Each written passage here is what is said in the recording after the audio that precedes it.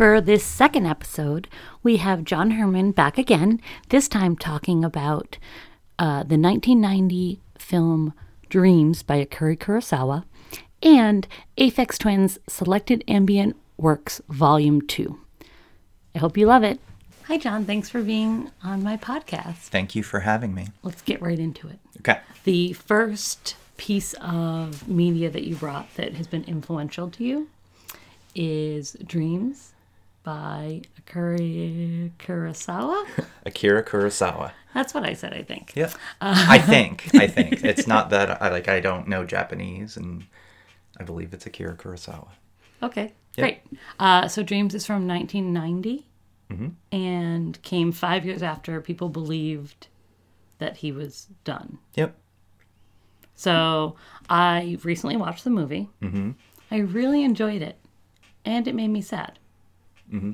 I'm excited to hear from you why this is something that you thought, this is important in my world. Okay. So I can't remember the first time I saw Dreams. I can remember the second time. Okay. I know that the first time was not that much before I saw it the second time, but maybe a year before. And I immediately was blown away by it. What little I knew was that Akira Kurosawa was a very famous director who was influenced by, old stories of samurai and things like that. And he made a series of films, many of which are in black and white.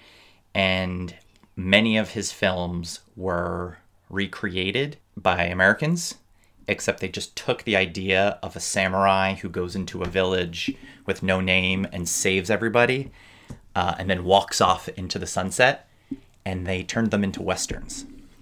So the entire Western craze happened because of an appreciation for Akira Kurosawa samurai films. So my dad's love of John Wayne comes from Japan? I don't know about... those were kind of happening at the same time, is my understanding. Mm-hmm. But Clint Eastwood Western movies, yep. Some of them are direct remakes of Akira Kurosawa films. And for example, The Magnificent Seven Yep. is a remake of Seven Samurai. Yep. So that's that. And I'm actually not a big fan of Westerns, and I am not even that into Akira Kurosawa's samurai films, though Rashomon is great. Ran, I believe, is based on Shakespeare.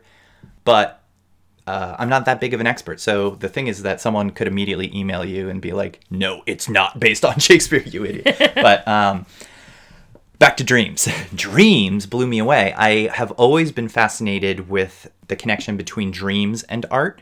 A lot of my own writing comes from dreams. So I'll dream a plot and then I'll write it.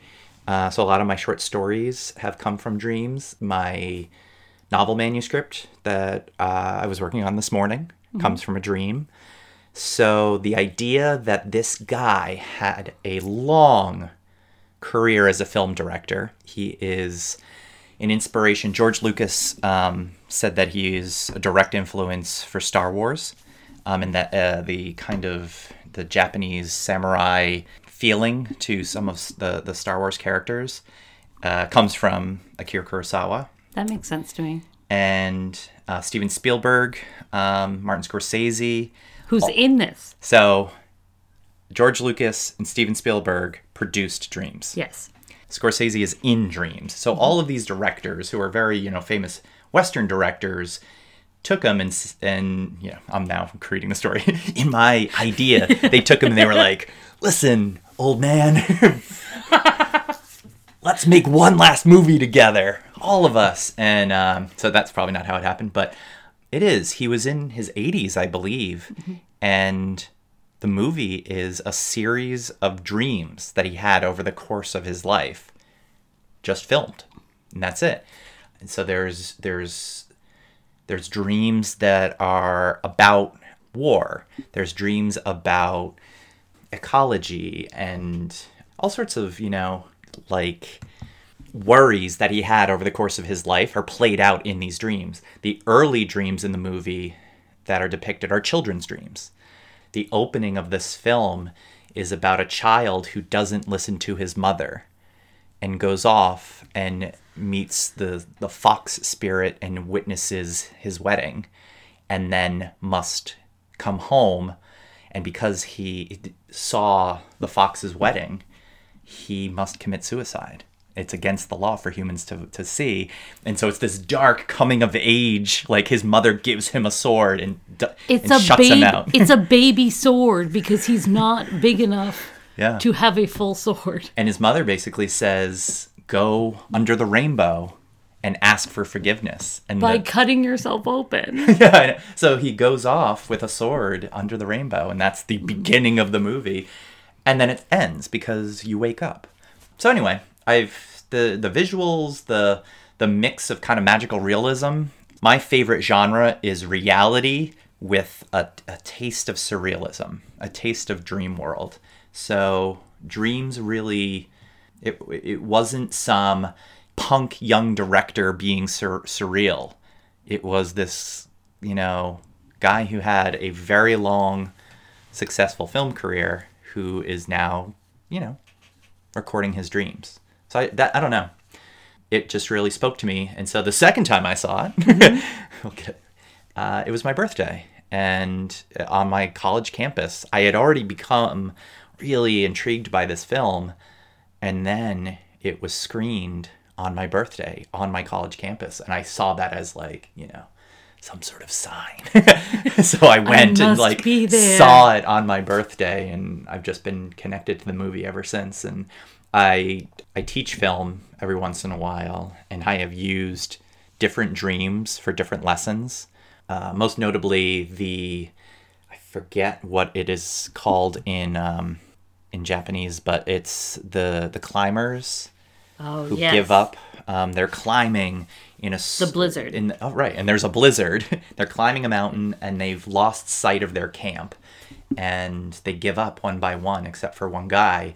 And then this ethereal snow creature or fairy or angel or mystical being comes and protects them. And then I don't want to give it away because we already gave away the first one.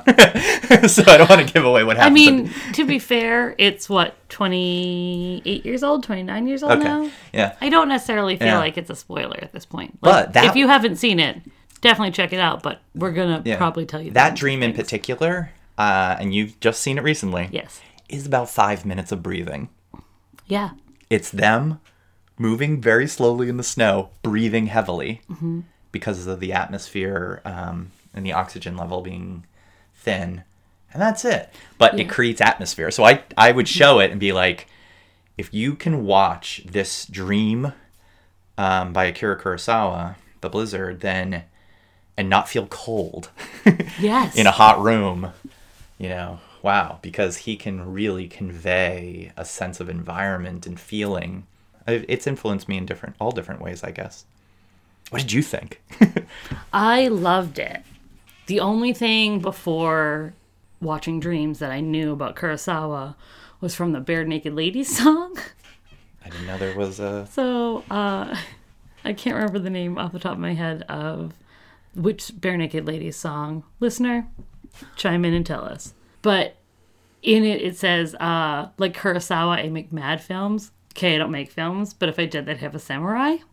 Okay. So that is literally all I knew going into. That sums him up, I guess. Yeah. And so I was like, oh, this isn't that at all. And then when I did a little bit of research, I found, this came 5 years after his last big movie that was a part of his kind of the genre he created for himself. And so this is an entirely separate entity, I think. I thought it was very weird and surreal at times, and I thought it was beautiful. The cinematography is just stunning throughout the whole thing. Yeah. And I thought it was really sad. Yeah. I cried more than once. Mm-hmm. Spoiler alert, this is the first podcast, but if you ever meet me, there's a chance that if we know each other for more than a day, you'll see me cry. I'm a crier. And so I cried multiple times. Yeah. What about the tunnel? The tunnel was literally the next words out of my mouth. Yeah. The tunnel gutted me. Yeah. It's a good one. So the tunnel is about a man who is walking this muddy path, and he's walking into a very dark tunnel. And there's this little, it looks like a rabid dog, actually, barking at him. And he's like backing up slowly, a little scared of it. And he walks through the tunnel, and he comes out of the tunnel on the other side of it. And then he turns around, and out of the tunnel comes a soldier who is dead. Yeah. And over the course of their conversation, the soldier is trying to get home to see his mother and father. Yeah. The man who walked through had to be explained to him that he was really dead. He had died in the man's arms. Right. And so he's like, I'm so sorry, like, you gotta go. And so the soldier goes back into the tunnel, and then you hear marching. Right. And I was like, what is gonna happen? And his whole battalion, whatever the the whole platoon is there. Yeah. And you find out that not only did the whole platoon die, but it was his fault because he was the commander. Yeah. And he has to order them to their death. Yes. So he ordered them to their death before, and when he's talking to them, he's like, I'm so sorry, like, my indecisiveness got you killed, and like, and he's super apologetic, and he talks about how he was captured, and like how he wishes he had died with them, and all of these like really terrible things, and then they're all just standing there. Yeah. And he realizes that he needs to command them again. Right. To go back into the tunnel. And so he commands them back into the tunnel. To die. And I was like, I'm not okay. Yeah. And then he turns around again, and the dog is back barking. Yeah. And that's how it ends. Yeah, and the simplicity of his direction is really neat, I find. Like, if this was a Western film, I feel like they'd be like zombified or some sort of CG ethereal thing. And keep in mind that Industrial Light and Sound, like, George Lucas produced a lot of the movie. Mm-hmm. So he had technology he could have used. But he depicts the dead guys just with isn't it like just green skin? It's like face makeup. It's greenish skin, and then some kind of like almost like raccoon eyes, but with white makeup instead. And it doesn't seem cheap. It seems disturbing. But it's also weirdly beautiful. Yes. Which just gutted me all over again. Yeah. I feel like the final dream is like a palate cleanser. The final dream? With the water and the old that man. dream's lovely. Yeah, exactly. Because he brings you through the ringer. It's very emotional, and it gets darker and darker and darker. And, you know, with Mount Fuji erupting, and oh my goodness. That one was like, Yeah, so there's a lot of darkness. Yes. And then there is a palate cleanser. So if anybody watches this, know that if you make it to the end, there is what I believe is the dream of an old man who's satisfied with his ending. Yeah. And I think that is what is depicted. Yeah. Literally, it's about an old man who's okay with dying. Yeah. Village of Water Mills is the eighth dream. Yeah. And it's super lovely. It is all about how, like, this village has gone back to a more simplistic way of life. I don't even think they have, like, electricity anymore. They go by water power. Yeah. They live by candlelight and stuff. And there's a funeral procession that the whole village, every time somebody passes away, carries the body in this procession. But it's like this joyous, it like reminded me of like what I imagine like in New Orleans. Has when someone passes away. With this beautiful parade of celebration of a life well lived. Yeah. Only one weakness in the entire film.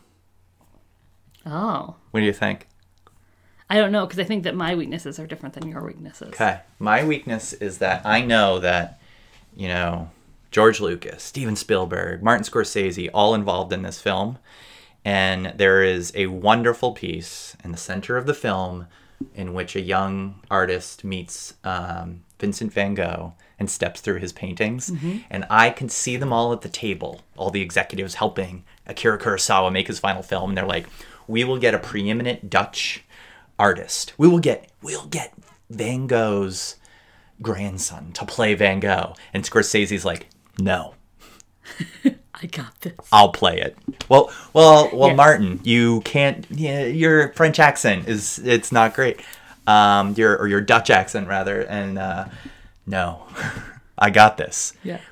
Martin Scorsese plays Vincent van Gogh as a guy from, I don't know, Queens. Yeah. Basically. Yeah. Maybe, yeah. Yeah. He's hung out a lot in the Bronx, though. Yeah. He spent some time in the Bronx. It's just that, like, just outside of Manhattan accent as Vincent van Gogh. And you're like, did we really? It's the only English in the whole movie. And he speaks English. Yeah. And it's English. Oh, my goodness. Because they were just like, oh, okay, Martin. All right. Yeah. Okay, Mr. Scorsese. You okay. Yeah. We'll cut that out later. We'll replace him with a proper actor. But no, And then he steps into the editing room. Wait a second, are you cutting me out? No. I do really appreciate your vision of how things went according to how this movie got made. Yeah, no. Clearly I have a vision of the history of this film that is probably not accurate at all. Or It's funny because I did think that was going to be the one that you said. So it's Dream 5. It's named Crows. And it's actually one of my favorites. Oh, it's great. But it's despite of Yeah. Scorsese's performance. Yeah. Because much like in the beginning, in the end of the first dream, where the boy is walking through this beautiful field of wildflowers, going under this rainbow to find the foxes to then kill himself. So that part is less awesome to me, but visually it's so beautiful. Yeah. And it brings it back for me when it gets to Dream 5 with the crows, because when he steps into the paintings, the way the world is created is like you still see like the mounds of paint. Yep. And stuff, and it just was so. It's exactly what I want from a dream sequence about being living inside of a painting. Yeah. And then we get Scorsese. Scorsese. I do think it's interesting that we get the real reason behind why Van Gogh cut his ear off. Right. He couldn't get the ear right in the painting. Yeah. So he cut it off. Yeah. That's fine. It has to go. Let's go. Mm-hmm. Yeah.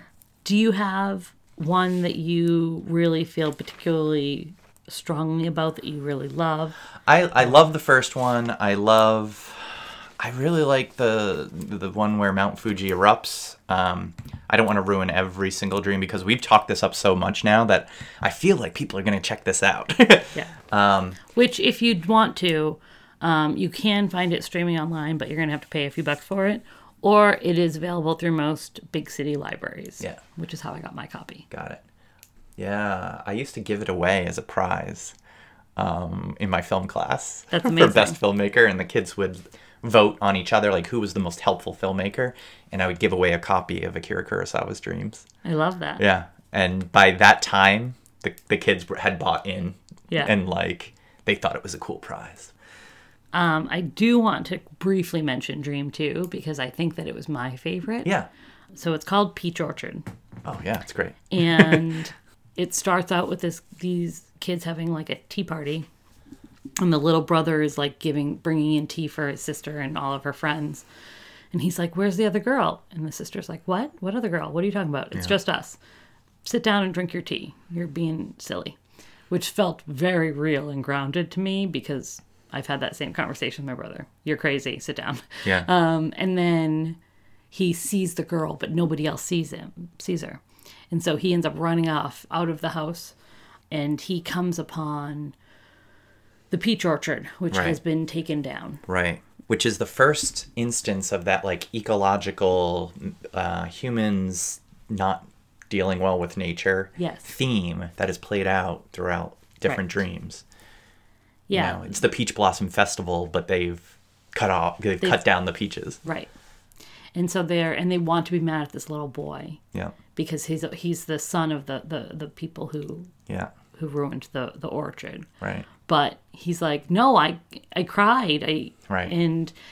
And it really is lovely because this little boy who's maybe 6 or 7 understands better than the adults of like what is important in this world. Yep. Good job, Akira Kurosawa. Yeah, real proud of you. Even though you did right off the top tell a 5-year-old to kill himself. Yeah. And I believe it was his mama that told him to. Oh yeah, gave him the knife. Yeah, and for the longest time, that was my only Kurosawa movie. And then I started to dip into his other work, and it's all really good. He has a mystery. He's got a bunch of different genres. I think he's most known for his samurai films in the Western world, but he has other films too that are great. So when we started talking about this podcast, and you gave me your list of things that you would want to talk about with me, why did this make the cut? I think, again, dreams have so much influenced my own personal work. Yeah, I'm thinking back, like some of the plays I've written, the short plays I've written, and stories, and I am often dipping into dreams. So I think it was just, I'm not sure if I was doing that in college already, but Akira Kurosawa kind of made it okay to do that. Yeah. And said, this is cool. And so I've been doing it ever since. So maybe in that way he was inspiring and the movie was inspiring. And it's just a good movie. And it's everything. It's sad, it's happy, it is boring at times. And that it's very much embraces dreams. Like, I don't feel like there was some editor being like, okay, they've been breathing up on this mountain for 5 minutes, Akira. We got to cut some of it. Yeah. No, he could do whatever he wanted, in my vision, in my pretend vision of how this movie was made. And he does. It's kind of this kind of free, like, he lets it be boring for a while. And then as the characters are being lulled into sleep, I've showed it to some classes and had kids nod off during that part. And then, I let them sleep through the mystical being coming. Because most of the characters in the film fall asleep. There's only one. Yeah, only one witnesses it. So it's just kind of like, fine. Mm-hmm. And then you wake them up at the end and be like, oh, you just nodded off during a 12-minute short film. You missed the best part. And the kids are like, you did. You did. Yeah. You did miss the best part. Everybody gets lulled to sleep in that short, including the audience. And if you stay awake, it's magical. I was surprised a little bit how much I was connecting to other things that I've experienced. So, like, in that scene, John and I are both teachers, and I had just recently finished reading Night with my sophomores. Yep. And there's a scene in it where Elie Wiesel's father wants to go to sleep so badly. He just is so tired and so exhausted. They've been running for 3 days, and he sits down in the snow, and Ellie's like, no, you can't sleep. Like, if you fall asleep, you'll die. Yeah. And I was like, so for me, that's where I was at. And so I was like, oh my gosh, they're all going to die. This whole dream was about all of these men dying on a mountainside. Yeah. Like near camp somewhere in this blizzard. And then when he woke up, I was like, oh no, he's going to be the only one to survive. And he has to like deal with all of his friends being dead on this mountainside. Oh gosh. Right, it was like, it was a lot for me. Yeah. Even though the baseline of it is not a hard, action-packed thing. No. But I was like, this is intense. Yep. Wonderful. I really enjoyed it. I was really excited that you put this on your list because it meant that I got to experience it. And it's something that I had not, I don't think I ever would have sought out on my own. Yep. So thank you. You're welcome. So the second piece that you brought to us is an album. Yes. Selected Ambient Works Volume 2 by Aphex Twin. So, Volume 1 didn't cut it for you? No, Volume 1 is, it's fine. I feel like it is kind of... I don't know. It's good. It's fine. It put Aphex Twin on the map. Aphex Twin is a electronic musician. He is kind of legendary in his scene. His name is Richard James, and I think he's Welsh. Except, someone's going to now write to you and be like, he's not Welsh! Dear listeners, tell me where he's from. I think he's Welsh. I don't know. But anyway, the one thing is that he has... It's one aspect that I am a sucker for in the arts, is having a bit of mystery surrounding the artist. And Aphex Twin is someone who does that. He has had a very long career, has produced probably 1,000 tracks. And I know that sounds like hyperbole, but he is extremely, extremely, extremely prolific. If Emily Dickinson can produce over 1,700 poems, Aphex Twin can produce, 1,000 tracks. But he's extremely prolific, and people don't know very much about him. He keeps a bit of a secrecy around him. He does a lot of experimental things, but specifically this album is something that he claims. Now, the thing is that this guy claims a lot of stuff that is probably creating mystery.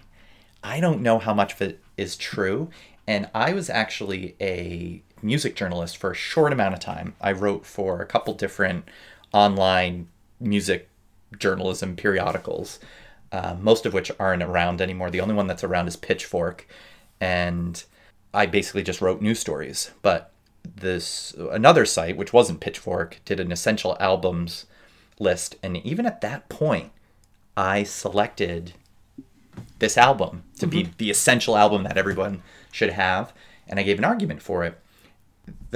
The things that he has said about the creation of the album is that he wrote it through lucid dreaming. That he would go to sleep and write music in his dreams. He'd wake up and try and recreate the sounds that he had dreamt. And I have a real connection to lucid dreaming in the arts and creating art out of my dreams. And the album has, ever since I heard the idea of the album, I felt very connected to it. And what I would do is I would listen to it at bedtime and sleep with it on. And that is something that 20 years later, I still do. And not just with that album. And in fact, I haven't listened to that album while sleeping in a long time. But my children had, when they were first born. It was like a bedtime album for my first child. And I don't know, there's something very comforting about the album at night. I find that if you listen to it during the day, there's this disconnect. I wish that we had had this conversation before I experienced this album. So you listened to it in the middle of the day? I did. So it was spooky. So, yeah. So I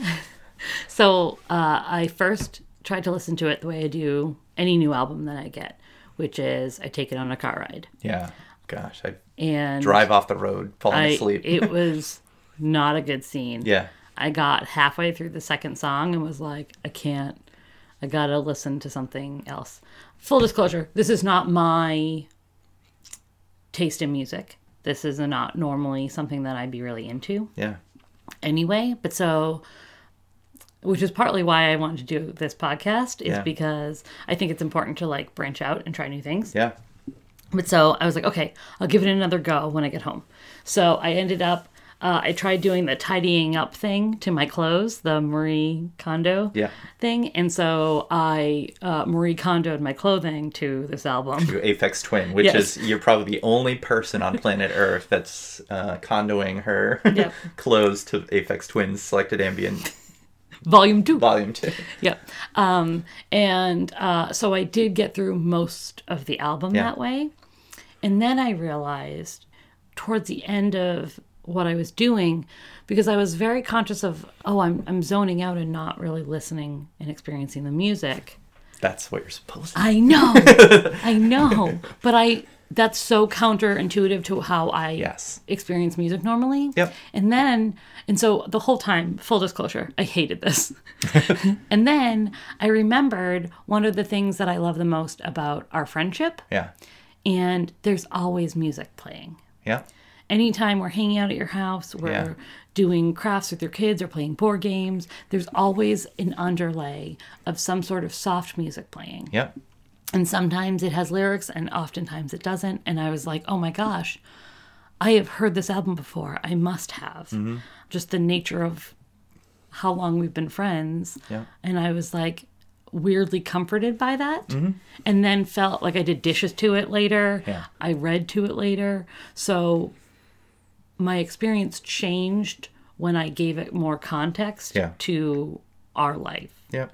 I mean, the big clue is it's ambient works. Selected ambient works. So and for our listeners who haven't heard the album, which is, maybe 99% maybe, ambient music is just that. It's sometimes there is a beat, and Aphex Twin is very much a beat-based artist, so there is a rhythm to it. But there are some ambient works that are just like, people shuffling around in a museum. It's just their footsteps or something. There are ambient tracks like that are literally ambient environments. He is creating a soundscape, an ambient experience that is... It makes you zone out. It makes you think about his intention. Well, I might be putting intentions on it, but it would not surprise me if, you lose yourself and you're no longer listening to the music. You go within yourself. And that is very much in the realm of this album. So, we can't even pick apart tracks in my view, because Right. it all blends together. The tracks are actually very different from each other, but there is this kind of quality of just kind of movements Yeah. of ambient sound and beats that just allow your mind to drift. It's very meditative. There's definitely a meditative quality, and I could not see myself listening to it during the day. Maybe in the early evening at the very earliest with a cup of tea and I really wish you would give me that heads up. and just sitting back in a chair and closing my eyes, because you can. It's actually quite complex music, and if you listen, there's a lot going on in Aphex Twin's music, even beyond this album, and very much beyond this album, because not all of his music by any realm of the imagination is ambient. There are some very complex beats that he'll do, but this album in particular is just very meditative, very calming. But there's darkness. There's a range of emotion that I feel like reflects nightlife and dreams and that internal world. So that's probably my draw to it. I have continued. I'm listening to another album right now. I've probably been listening to it for about 6 months at night. It is, I only put it on a 1 hour or 2 hour timer. I don't need it to play all night, but I would not be even remotely interested in this if it wasn't for Aphex Twin. Mm-hmm. So now I'm listening to Max Richter's album called Sleep, which is, I believe, 8 hours long, and you're supposed to sleep to it. Yeah. And there are particular movements. I've been kind of listening to clips of it and pushing myself through it and then starting again. And I now have favorite hours within the piece. And I actually, that's amazing. I know the 8 hour piece, and it is very subtle, but there are themes that I really enjoy, and I find it very relaxing. It's almost like Pavlov's dog.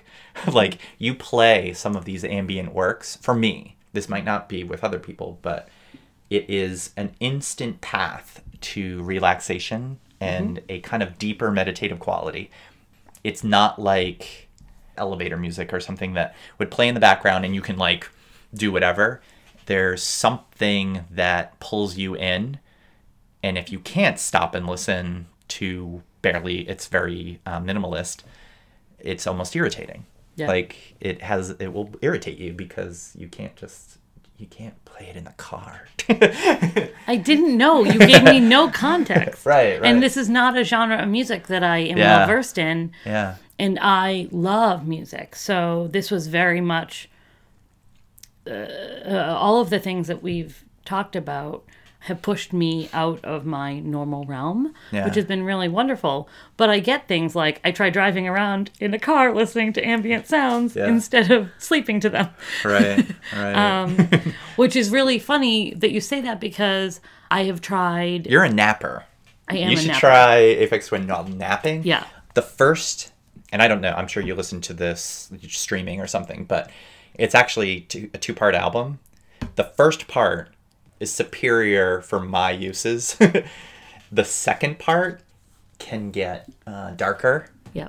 And I feel like back in the day, if I listened to it straight through while going to sleep, if I woke up during the second half of the album, I'd be like, because it gets, some of the tracks are just darker. Yeah. And I threw a lot more things away. And my thank yous to my departed clothing got a little angry. Yeah. So, Aphex Twin, just to add a little bit more mystery, because there's not much more to talk about other than listen to the album. Yeah. He's done some weird, I'm going to botch this, and, people are going to be, that's not exactly what happened, but I believe he bought a tank just to have. Just like a cart, like a tank car? Like a gigantic tank. Just like a big, vat? Or... Oh, no, like an armored vehicle. Cool, got it. I think he lives, outside of London. He might live inside the tank, or he lives inside a vault or something. There's all these weird stories and mysteries about him, and I'm sure he's had such a long career that I remember he's done. Okay, so he's done something. I'm like, what am I trying to say? He released at one point on SoundCloud, I believe, hundreds of tracks one day. And just gave them away. So if you were a fan, he hadn't released anything in 10 years or more. And then he just dropped 100 tracks on people? And then a little while later, they disappeared. He'll do that. And I'm not saying 10 tracks. There were 100 tracks. And then they'll go away. I do think he is just a neat, prolific artist. He does what he wants, and he embraces his weird corner of the music world. He's influenced a lot of artists, and I like to go to sleep to him. I like to go to sleep to him. To him. And he's opened me up to other ambient artists. Again, I would never, Do you remember how you found him? I ran with a very kind of artsy music crowd in college. Every single one of my friends was a musician of some kind, and half of them were poppy musicians and half of them were experimental weird musicians, and somewhere in between, people were like, you're not familiar with this, and so I got a pretty good education in music from those people. And what's funny is that I've run with a lot. I meet up with some of my old college buddies, and I'll be like, have you listened to this track that was released? And they're like, no, I'm listening to Coldplay now. Okay, everybody grew up except for me. Well, no, but I think that was a joke. No one listens to Coldplay. No, you just outed your friends. No, they don't listen to Coldplay, but I do think that it's interesting because one of the things that I think we first bonded over is we both loved music that a lot of other people hadn't heard of. Mm-hmm. And so we would trade, and we still do this. Yep. We still trade people to listen to and check out. Yeah. And that sounds pretentious. but it's not. It just means that we really love finding new music. Yeah. And it just so happens that we have gotten over time good at figuring out what will eventually be a hit. Yeah. I think people often, they listen to new music for basically their 20s. Yeah. And then many stop. and they isolate themselves from the progression of modern music. And I don't know. I listen to contemporary classical. I listen to contemporary, I'll listen to Lil everything. Yeah. Lil Pump, Lil give me a Lil and I'll try it. Yeah. I have all my students send me tracks that they love. Yeah. And most of them I find to be real bad. yeah, but at least you're trying. But it almost always leads me to finding one new artist I love. Yep. I like music festivals for that purpose. Yep. I like going early in the day. I mean, obviously headliners are lovely and wonderful. But I listen to Lizzo now because I saw her at a 1 p.m. on a Saturday day slot at Boston Calling. And I've now seen her 6 times. She's incredible. Yeah. And she just released last month her newest track called Juicy. And it's like the song that has now really kind of been catapulting her. And I'm like, she's doing a tour coming up. And we were able to get tickets, but only like really crappy seats. Yeah. And I'm like very upset about it because like I want to be as close to her as possible. Yeah. She's this like amazing, incredibly like body positive, cool person who wants to share beauty and kindness with the world. Cool. And she twerks and flutes. Wow. I'll check her out. She's incredible. That's Aphex Twin. there's no... My last question to you about Aphex Twin is, why is this album the one album you gave me?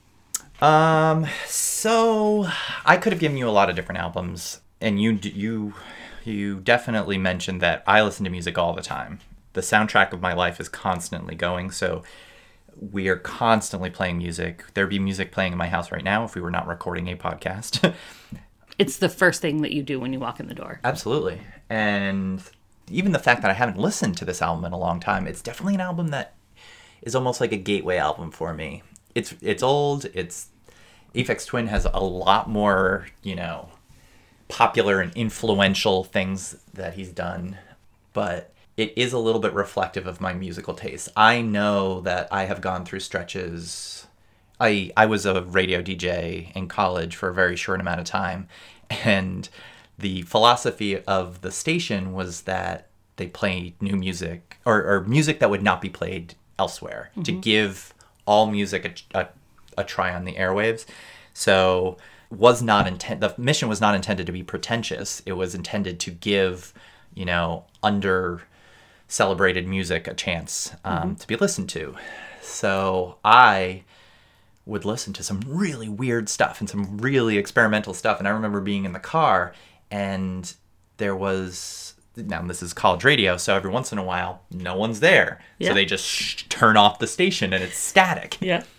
So there's static on the radio. And I'm like, my friends are like, well, can we just change the radio? I'm like, no, this is a song. And they're like, I don't think so. I'm pretty sure this is static. And I'm like, you just don't know music. And that may be the most pretentious thing I've ever heard you say. We listened to static for about 2 minutes before I was, I had to cave and be like, you know what? I think they shut down the station. I think this is actually static. Yeah. I apologize to everyone in the car. I've become a monster. But, Aphex Twin is kind of the granddad now of several different movements of music. He's not young punk cutting edge anymore. And even when he was, he kept a lot of mystery about himself. Yep. So I like that. He's kind of like the Banksy of music. Nice. Yeah. I like that. Fun fact about music stations. I also had a radio show for a semester. Yeah. And that was the same semester that my friend Dan got the school fined, because he, instead of switching over to what he had, the last radio show of the night, was supposed to switch it over to whatever like the local state radio station was. Yeah.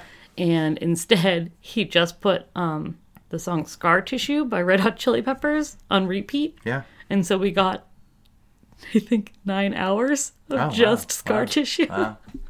Yeah. So college radio. Weird enough. He got in trouble for that. Weird enough. Great. That's Aphex Twin. Okay. So now we're come to the time where I give you suggestions of things that I think you might love. This is my favorite part. It's mine too. That's not true. The whole talking to you part has been my favorite. Right. Okay, but here we go. There is an album called Reconstruction Site by a Canadian band called the Weaker Thans, and it's a concept album, and it's all about perspectives of cats, and Wow. I super duper love it. It's beautiful and sad and wonderful, and I think that you might really love it. Wow, thank you. No, never heard of it. I'm ready. And then the second one that I have for you is the Robin Williams movie, What Dreams May Come. It's based on a book, but I have not read the book. But, oops. But the movie is this really gorgeous story, and it really reminded me when I was watching Kurosawa's Dreams, I was reminded about this movie. Absolutely. I have actually seen that movie multiple times, and it gets such mixed reviews. It's not like a cherished Robin Williams movie. Maybe it's because it's so dark, but I love it. You nailed that one, and I haven't seen it for a long time, so I would definitely check that out again. Great. Thanks so much. Thank you.